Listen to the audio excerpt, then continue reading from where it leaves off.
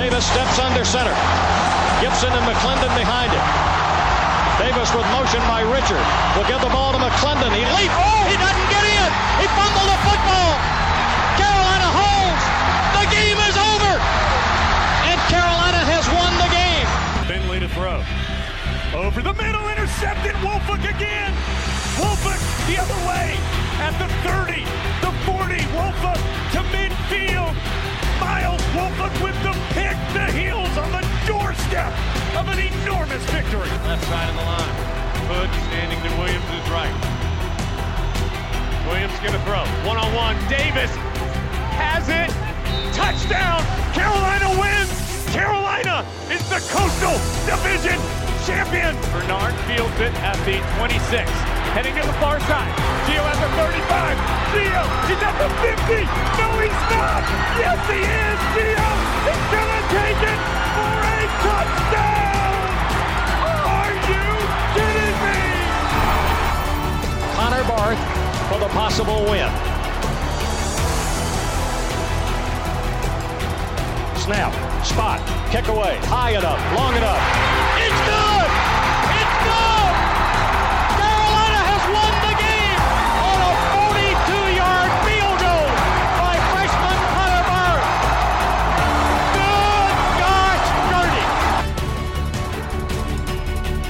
This is the Heel Tough Blog Podcast.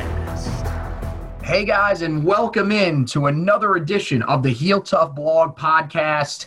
It's Anthony Pagnotta, Josh Marlowe back with you. This was supposed to be a video version of the podcast. We were supposed to continue our video versions of the podcast. And while we do have a video up on the page, well, it's a little bit different for this week. Unfortunately, we recorded our video podcast at the job the other day, and for some reason the audio wasn't turned on in the video. We've had this problem multiple times with some of the other videos that we've shot with the equipment that we were using. So we're going to still try to figure that stuff out, make sure that we'll be ready to go for the next time when we do the show, when we recap the game against Syracuse and preview the game against the Charlotte 49ers. But we're here today to preview the game against Syracuse. Won't be too long-winded because we did this, of course, yesterday. So we're going to kind of go through, give you a look at what to expect from Syracuse, what to expect from Carolina, and then the matchup between the two teams. We'll also talk about some of our keys to the game and everything like that. But hey, man, the best part is we finally got here. We didn't think we would be able to get to this point. We heard so much throughout the offseason about how, look, there's a really good chance that this season won't be played because of everything that's going on with COVID-19. But finally, we sit here on game week, and Kenan Stadium, although it won't be filled with fans that will be loud, it will be filled with fans that are in attendance. It's just they'll be cardboard. Yeah, man, it feels good to finally be back to game week. We're, at this point of recording now, we're less than 18 hours away from kickoff. And like you said, even a month ago, we didn't know if we were going to get a season on time. And, of course, it's not on time, but we're still getting a college football season. And, it's a good thing for many different reasons, but for Carolina, the expectations around the program are as high as they've ever been during you and I's fandom, and it's been a lot of fun. That was a fun offseason before COVID kind of put football on the back burner, but we're here. There's a lot of expectations in and around Chapel Hill, and it should be a fun football season for Carolina. Yeah, and it starts on Saturday in Kenan Stadium against the Syracuse Orange. And, we kind of touched on this a little bit when we did it yesterday, but I think it's really important for people to realize that if Carolina does come out slow out of the gates in this game, it's possibly because this wasn't an opponent that they knew that they would have to prepare for on their 2020 schedule, let alone, the first game of the season. And the Syracuse Orange last year, well, man, they did not have the type of season that they were expecting before the season last year. We remember sitting there reading through the magazines, just watching, all the conversations on television before the season began. Some people thought this could be the second best team in the ACC. Now here we are as we enter 2020. funny with Syracuse coming off a disappointing season where not only did they not live up to those expectations, they didn't even make a bowl game a year ago. Carolina, on the other hand, exceeded expectations. So, you feel like coming into this game, Syracuse might have a little something to prove. Yeah, no doubt about it. This is going to be a very hungry team, a very motivated team, because last year was a disappointment. You're coming off a year where you won 10 games. You thought that you were ready to maybe take the next step and challenge Clemson in that upper echelon of the ACC, and that just didn't simply happen. The result of that, both coordinators get fired, so Dino Babers making some changes to his staff to kind of get this team and this program back where you want to get to. But despite that, you still lost a lot of talent and some key parts from your team. And with an offseason where you didn't have a full chance to install these new systems, even though they're going to be motivated, they're going to be hungry, they're going to have some bumps on the road as well, just like Carolina will. Well, and look, everything starts on the offensive side of the football with them. Last year, a pretty successful year, especially through the air.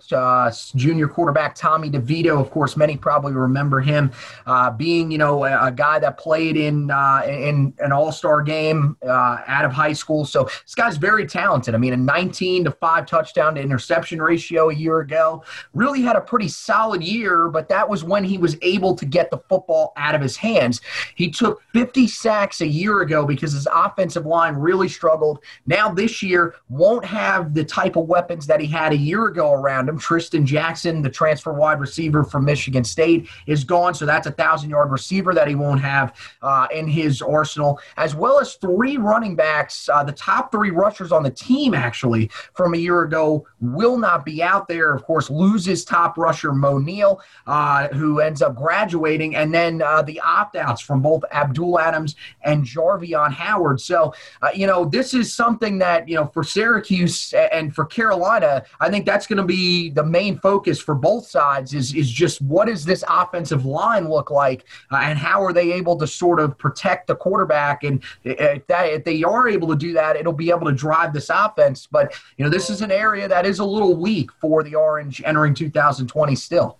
Yeah, both of them have question marks among the trenches. For Syracuse on the offensive side of the football, how do you get better after the struggles last year? And for Carolina, you're trying to replace Aaron Crawford and Jason Strowbridge, which is not going to be easy, but you get a formidable opponent to where you feel like you have a chance of doing that in this first game to kind of build some momentum. Roman Volasek has got a lot of praise coming out of camp. He's supposed to take a big step forward. And some of those guys that we have questions on that defensive line, this is a good chance for them to kind of come out, make a few plays, gain some confidence, because this defense, if they're going to take the next step, they've got to get better up front despite the losses as the aforementioned Aaron Crawford and Jason Strowbridge. Yeah, and I think there's definitely a chance for Carolina to do that. Of course, when the depth chart was released the other day, Tamari Fox was the guy that ends up taking over the starting role beside both Jaleel Taylor and Raymond Volasek, who you talked about there. The only real shock that we saw, Kamen Rucker is going to be a part of that defensive line, a little bit of a smaller guy on that defensive line. And we were kind of talking through that, saying how, it might be a little bit of an advantage with his speed being pushed inside, maybe trying to get that matchup more often than not with the guard who won't be able to keep up with his speed. So it'll be interesting to see how Carolina is able to get after the quarterback in this game, which is, I think, one of the big keys is can they find a way to make Tommy DeVito uncomfortable? Because as we know just from being able to watch him in the ACC, if Carolina's not able to get to him, he's going to be able to find a way to move the football down the field. Even with the guys that, end up leaving, still got Taj Harris, who's coming back at wide receiver, Nykeem Johnson in the slot, a small speedster. So Carolina does have to be careful with this Syracuse offense. Now, on the other side of the ball, Syracuse's defense a year ago really, really struggled, especially against the pass, allowed 262.5 yards through the air. That's not really going to be a recipe for success if they're going to find a way to upset Carolina in this one. The Tar Heels have to be able to take advantage of that secondary that struggled a year ago. They do have some playmakers, but ultimately they really weren't able to consistently stop teams, and that could set up for Carolina to have a big day through the air against the Orange. Yeah, I mean, when we broke down the schedule last week, we talked about how this matchup, even though it wasn't originally on the schedule, really favored Carolina starting out and what's going to be this unusual season, because there's just so many question marks about Syracuse. On the defensive side of the football, you've got Andre Cisco, who's a great secondary player, but there's a lot of question marks behind him, and they're just not as good in the other areas where you feel like if Carolina can get that push up front, then they're going to be able to have their way. And you mentioned that it's, this good chance for this offense to have a good day through the air. And that's always a possibility with Sam Howell and the weapons he has at wide receiver. I still think that if Carolina wants to be a run-first football team, and that's what they're going to try to do first, is establish the run and let the play-action pass build off of that. And so that, but that's my opinion. Maybe you disagree. I just see this team, even though there's questions marked about that secondary, Phil Longo is going to want to get Michael Carter and Javonte Williams involved and set the tone early. Well, I think, you always – it's hard not to say that you don't want to lean on your starting quarterback that is coming into the season off an amazing true freshman year where he set multiple passing records in terms of true freshmen in the NCAA, of course set many program records at Carolina. And, I think the other thing is that if you want him to have a chance at the Heisman, you are going to sort of use your offense in a different way to make sure that he, can get his touchdowns through the air.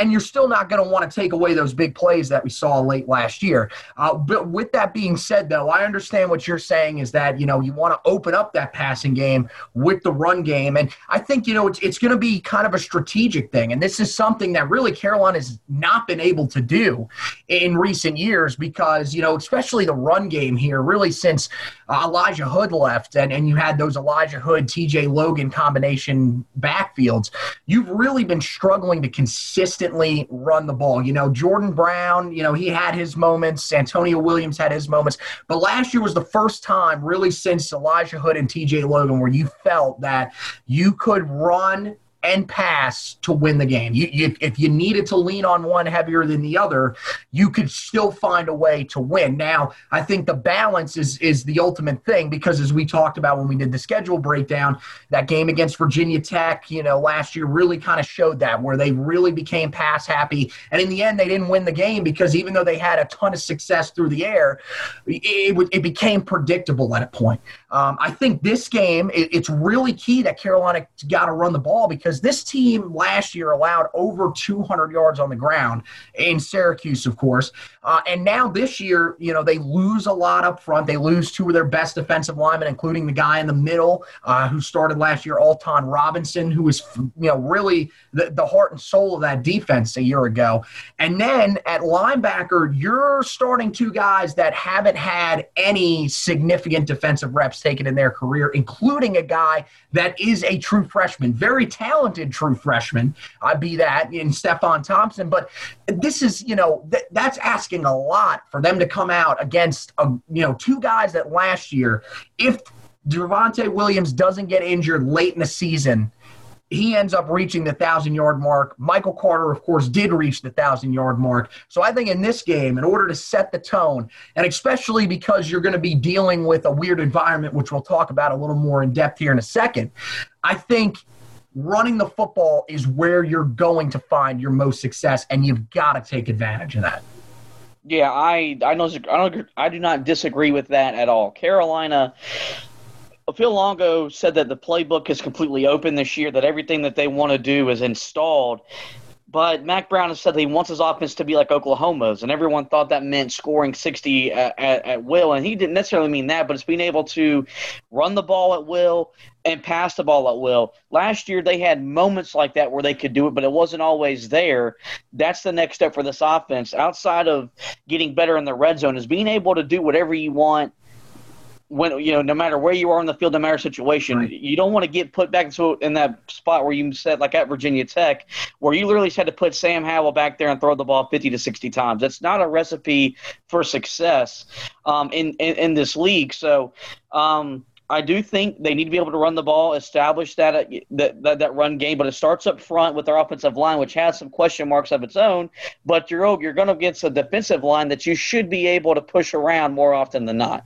Yeah, well, that's kind of the good thing for this offensive line. And the big thing I think to realize with the offensive line is that it's really not that much concern with the starters. You feel very comfortable with the four guys that you've got up front outside of Sim Richards, who has to replace Charlie Heck. And even from everything that we've heard from the staff so far this offseason, they like what Sim brings. It's just he doesn't have the experience that, of course, Charlie Heck leaves behind. But, you're talking about Joshua Ezeudu, who, again, he struggled the first time we really saw him start a year ago against App State, but he was playing a tackle. Now I think he fits so well at left guard, and he only allowed one sack all of last year, and it was that sack, the sack fumble that was created in the App State game by Demetrius Taylor. Of course, everybody remembers that. But, other than that, he was fantastic. I thought Marcus McKeithen was great. He's probably, the guy I look at as the leader on that offensive line right now, him along with Jordan Tucker, who, of course, we remember, last year built off of what was a great start against NC State to close the 2018 season. And then, of course, Brian Anderson, who stepped up and played well after Nick Polino went down. So I think, you still feel comfortable with the starters up there. I think, at the least, that group was able to help you run the football very successfully last year. You still got to protect the quarterback better. We're not talking about Syracuse-like numbers where you let up 50 sacks all in the season, but we're still talking about a team that needs to find a way to protect Sam Howell a little bit better. And with the combination of it, you need Sam Howell to be able to get some of his passes out quicker, because there were times where he held on to the ball a little bit too long this year. Of course, we know that could change with the fact that they're kind of opening his legs up a little bit more this year, and that could also help them in the red zone. One of the other things, and we didn't really mention this when we talked yesterday when we were doing the show, but I was thinking about this here just a little while ago. I think this game, along with the next two to begin the season, before you get to that Virginia Tech game, is really an opportunity for you to sort of develop a little bit of familiarity and a little bit of confidence between quarterback and tight end. That was one thing that we didn't really see a whole lot of last year. That was part of the reason why I think the team struggled as much as they did in the red zone, which, was helped out by the fact that they were able to hit so many long touchdowns. I think teams will be trying to take that away from them this year. So they're going to have probably more red zone opportunities, and they're going to need to take advantage of it. Do you feel like this is a stretch where getting Garrett Walston going is key like I do? I do feel like there will be some set plays to try to get him involved in the offense. When we talked about the offensive side of the preview, I mentioned that that's the one thing that was missing from this offense, and really from Carolina's offense since Eric Ebron departed under Larry Fedora. They haven't had a guy at tight end that was going to make consistent big-time plays, and I feel like they need that. You need that guy on third downs when people are trying to double-team Diami Brown and Daz Newsome. And I think you mentioned the red zone, which is a great point. That's a lot of times you see in football where the tight end is a mismatch nightmare. You've seen in the NFL. You've seen it with certain teams in college. If they can get more production from Garrett Walston or whoever was to step up and make plays, it's going to take this offense to another element or dimension. So I do think that you'll see Phil Longo try, because you feel like these first three games you've got some leeway to where you can kind of tinker with some stuff even in the second and the third quarters just to see what works and what doesn't. And you might see that with the tight end position. And then one other thing that I'm kind of glad that we, the first one didn't record, of course, not because we can't be on camera, but I saw this statement today from Rod Gilmore, who, of course, is an ESPN college football analyst. He said that the biggest concern with this team, and I cannot make this up, is the secondary on this defense. We have to talk about the secondary because, you look, Storm Duck ends up getting a starting job. We knew, there was a really good chance that would happen because he's been the most talked about guy in the defensive backfield outside of Trey Morrison this year. Trey, of course, the starter and at the nickelback position with Jaquarius Conley backing him up, which is very interesting as well. And then, of course, the safety spots, Don Chapman and Miles Woolfolk will start, along with Kyler McMichael and Patrice Rene, who are battling to start at that other cornerback position on the outside. And, the depth behind them looks pretty great as well. I don't understand how Rod Gilmore thinks that that's the biggest concern with this team. But, hey, if that's the biggest concern going into this game and throughout this entire season, I think I'll take it. Yeah, if that's the biggest issue with Carolina this year, then they should have no problem winning 9-10 football games, because that's one of the areas of this team that you're not really concerned about unless a ton of injuries pile up like last year. You've got Storm Duck, who last year was a budding star. You've got Patrice Rene coming back from injury, Kyler McMichael. We know the kind of talent he possesses. You've got Don Chapman at that secondary spot along with Miles Woolfolk. I'm not concerned at all about that back four. Dre Bly's transitioned very well into being a coach there. They're going to play with a lot of attitude, a lot of swagger, a lot of confidence to make plays, and I think they're going to. But I think, like what you said, if that's the biggest issue we're worried about with Carolina, it figures to be a good year for the Tar Heels. Yeah, and I mean, we didn't even talk about guys like Tony Grimes, who, has been, came in extremely highly touted in the 2021 class, ended up reclassifying to the 2020 class so we could get on campus. He's on the 2D. People are really excited about what he brings. We've heard that DeAndre Hollins has been improving from what the staff has been saying in press conferences. So, man, this team, I don't understand what they're thinking there. But, I think that, when we talk about, keys to the game, I think one of the biggest ones that we discussed is this team has to get adjusted to what will be a very strange environment. It's going to be, we of course kind of joked around and said, it's going to be like Duke, where there's just no fans there. And that's something that really isn't a joke. It's actually kind of true and kind of sad. But, when we talk about this game, I think the biggest thing for Carolina to do is they have got to be the team that settles into the weirdness quicker. We got a kind of a look at it last night in the game between Kansas City and Houston in the NFL ranks. I think it's a little bit different, though, because there were fans there. This one, there's going to be no fans there. It's going to be all artificial crowd noise. But I think that's the big key, is who can settle in the quickest here and sort of adjust to the strange environment. Yeah, I mean, last year Carolina fed off the home environment. It really was uplifting for a team. After Mac Brown, that's one of the things when he took the job was, challenging us as fans to be in the stands early, be energetic. We answered his, the demand, and it really helped that team. They helped them beat Miami, helped us compete with Clemson, helped you beat Duke. Now that's gone. How do you adjust to not having any environment? That's the one thing that makes college football what it is that the environment is always better than what you're going to find in most NFL places. You don't have that extra motivate or that extra thing in the stands to put you over the top if you're having an off day. I do feel like, though, it's a good thing that they're going to be more prepared under Mac Brown than they would have been maybe under any other coaching staff to handle this. It's how I feel. I feel like he's going to have them prepared. They've been going things during practice because he probably knew all along there wasn't going to be fans, so they're all during fall camp. They were probably preparing for it, but it's still going to be different when you put on that game day uniform and you walk out to an empty stadium. And with that, I'll also say that the fact that Roy Cooper is not allowing parents to come and be in the stands is an absolute disgrace. Not going to get political on this at all, but that's an embarrassment. And it's really just a shame for these kids and these parents who can't see their own kids compete. And if someone was going to be their final season playing college football. Yeah, I mean, I think, the way that a lot of people look at it is that, even if you were able to send one parent to each game, you would be having around maybe, 100, 125 people there, for in a 50,000 seat stadium where you can spread out. And, there are going to be games that Carolina is going to travel to this year, such as Miami late in the year. Other ones, of course, may open up as the year goes along, but there will be fans in the stands for those games.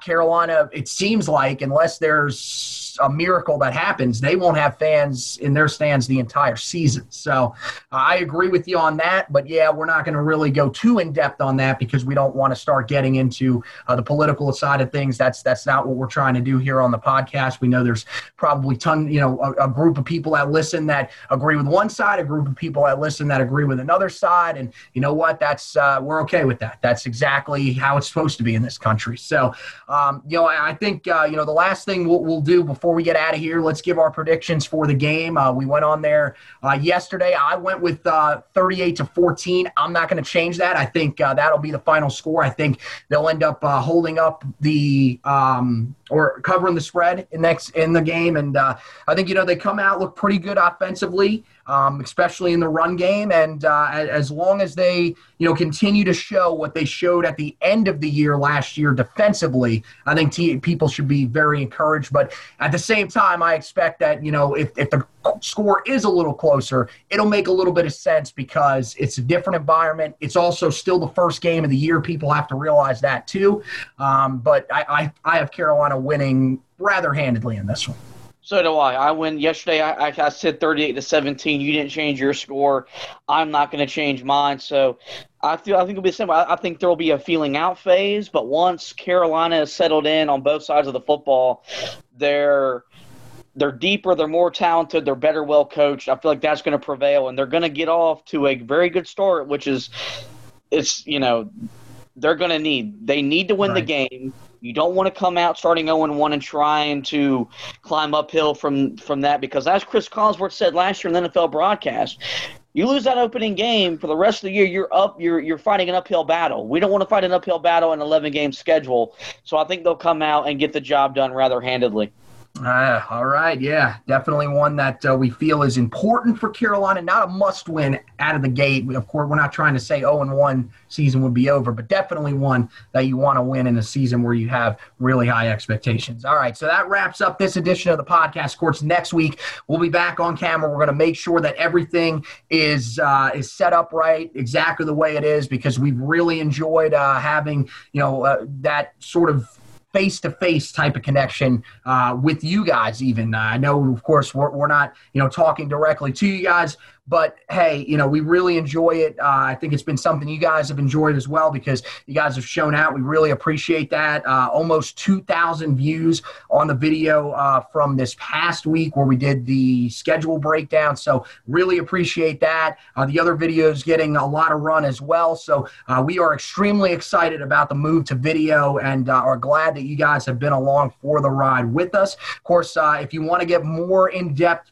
prepared for this game against Syracuse, head over to the website, HeelToughBlog.com. You guys can check it out there. Plenty of great articles on the website that you guys can check out in terms of this game. We got the Syracuse preview. We got the bowl predictions, which, everything will kind of start with this game, so you guys can check that out. Also, we've got some other stories up there for you guys. Bryson Richardson in the transfer portal. If you guys didn't know about that, make sure you check that article out as well. And then, of course, after the game is over, we'll have you covered. We'll have 3 days straight of recap articles that'll come out. So we'll have the recap that'll come out tomorrow night after the game is over. You'll have the trench report, which Josh will do. He'll take a look at the offensive and defensive lines, which especially early on in the season this year will be one of the most interesting aspects of this team. And then, of course, we'll finish it up with the stock report. And then once we do that, we'll shift our focus over to the game against Charlotte. We'll be doing one podcast, as I mentioned, where we recap the game against Syracuse, preview the game against Charlotte. Sometimes, maybe later in the year, we'll end up doing separate ones. But for now, with everything that we've got going on the working front and everything like that, we feel it's best to just kind of concisely pack that into one show for now. But we really appreciate you guys watching this. For the people that are listening, really appreciate you guys listening to this. Make sure that you rate, review, and subscribe to the podcast wherever you are listening to it, whether it's Apple Podcasts, Google Podcasts, Spreaker, Spotify, wherever it is. We really appreciate that, as it'll help us move up some of those rankings boards, let people that haven't quite found the podcast find it. So I want to thank you guys for watching and listening, and as always, go Tar Heels!